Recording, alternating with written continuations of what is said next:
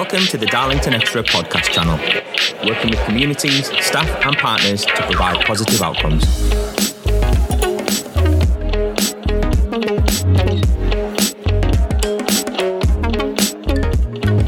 Hello and welcome to the Darlington Extra podcast. My name's Martin Webster, I'm the Workforce Development Manager, and I'm joined by Karen and Mark from the Housing Options and Allocations team. Today, as part of our housing podcast series, we'll be finding out about the Housing Options and Allocation team, what they do, why they do it, and who they work with. But first, some quick introductions.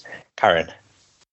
Hi, good afternoon. My name is Karen. I'm one of the team leaders in the Housing Options and Allocations team. Hi there, my name is Mark Jeffrey and I'm one of the Housing Options officers. Fabulous, thanks very much. Okay, so as we do in all of the podcasts, it's going to be some questions, so we find out all about the teams. And the first question is actually to both of you, really. Can you tell us a little bit about the Housing Options team and who you are and what you do? One of our main responsibility is to support people who find themselves homeless or threatened with homelessness. Hopefully, with these series of podcasts, we can dispel any myths and preconceptions around homelessness and let people know what they need to do if they find themselves in this unfortunate situation.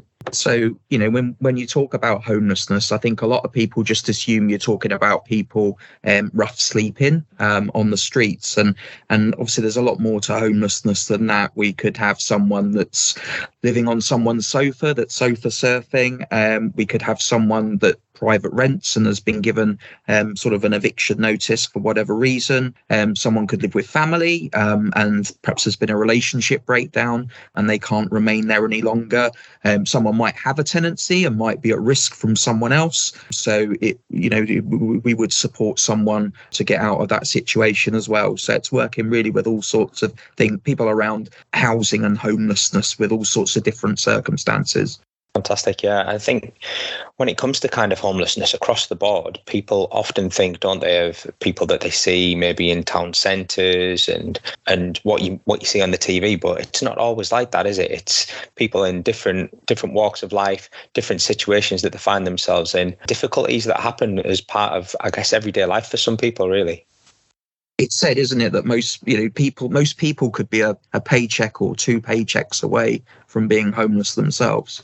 It can affect, as you say, it can affect anybody, and our clients vary completely in the type of situation that they found themselves in. People that have been owner-occupiers to people who have never had their own home. You know, they've always lived between people's addresses. So it is everybody. And the majority of our clients that we work with are people that have been in previous accommodation, but very, very small numbers of people actually rough sleeping in Darlington. I'm not saying there's none at all, but they are a very small proportion of the people that we work with. The majority of people are people that are finding difficulties maintaining their current home. And do you find it's lots of different ages as well, or is it an age demographic that you usually come with in terms of the people that you work with?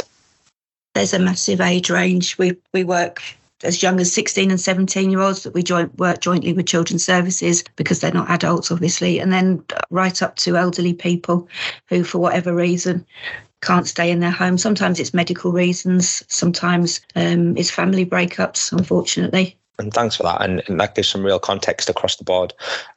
So a question for Karen then. Can you give us an outline of the specific legislation that the team work to and what that means in practice? Yeah, so we have a duty under what's known as the Homeless Reduction Act, which came into legislation in 2017. So we have a statutory duty under that to relieve and prevent homelessness for people. So the prevent duty is for people that are going to be homeless within the next 56 days. So that covers anyone that's been given notice by a private landlord, for example, because that's the amount of time that a landlord has to give for a Section 21 notice, which is the most common sort of notice that's used. And the relief duty is for anybody who is actually homeless on the day that they make their presentation to us. So that can be somebody that's had to leave because of domestic violence or relationship breakdown. Put out by family and friends is one of the most common reasons for homelessness across the country, and sort of other things like that. So to try and do this, we have a good sized team. We have 5 generic officers who work with clients from all different reasons. And then we have 2 specialist officers, one who works specifically with people who are suffering domestic abuse, and the second officer works primarily with people who have mental health problems and are working with secondary services. So they may have a CPN, been in hospital, or have a mental health social worker.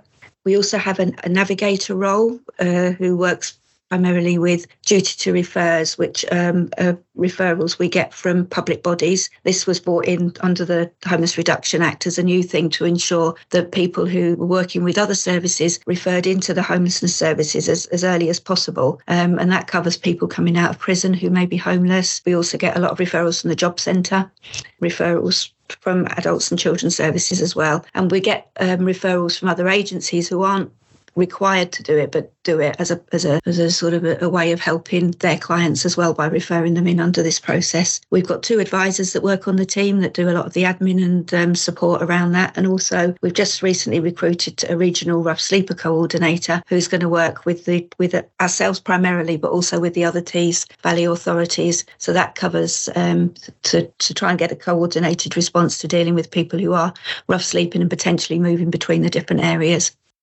Sounds like such a wide and varied role, really. And I guess it's no 2 days are the same, and it's issues in people's lives that we're dealing with and trying to support people with across all the different communities. And like you say, there's lots of people, lots of teams that are involved in that. And that probably leads us nicely onto the next question for Mark, really. I guess collaborative working is really important across all aspects of working with people, Mark. Can you tell us a little bit about some of the teams and the services that you work alongside and how you do so? Sure. So first of all, we've got lots of other teams within Darlington Borough Council that we work closely with. So children's services, adult services. Within the council, there's also a private sector housing team that will work with people that maybe have some issues in their private rented accommodation. We've also got an access team that helps kind of link clients up with the drug and alcohol treatment service in Darlington. So the access team, as well as that, the council commissions specific organisations to deliver some extra functions. So the 700 Club, for example, we work really, really closely with in Darlington, and they run, for example, emergency accommodation at the lodge and also the 2 hostels in Darlington, St George's and Hope House.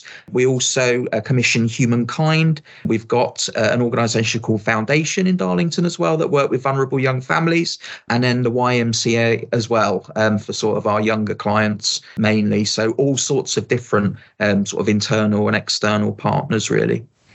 Brilliant. And you can see that across the board, with Darlington being quite a small town, the opportunity to work in a really kind of close multi-agency, multi-partnership, collaborative way where communication, because it is a smaller town, is maybe a little bit quicker, a little bit easier, that you get that opportunity to link in with people, to link in with different organisations and to really make a difference to the people that we're trying to help and support. Absolutely.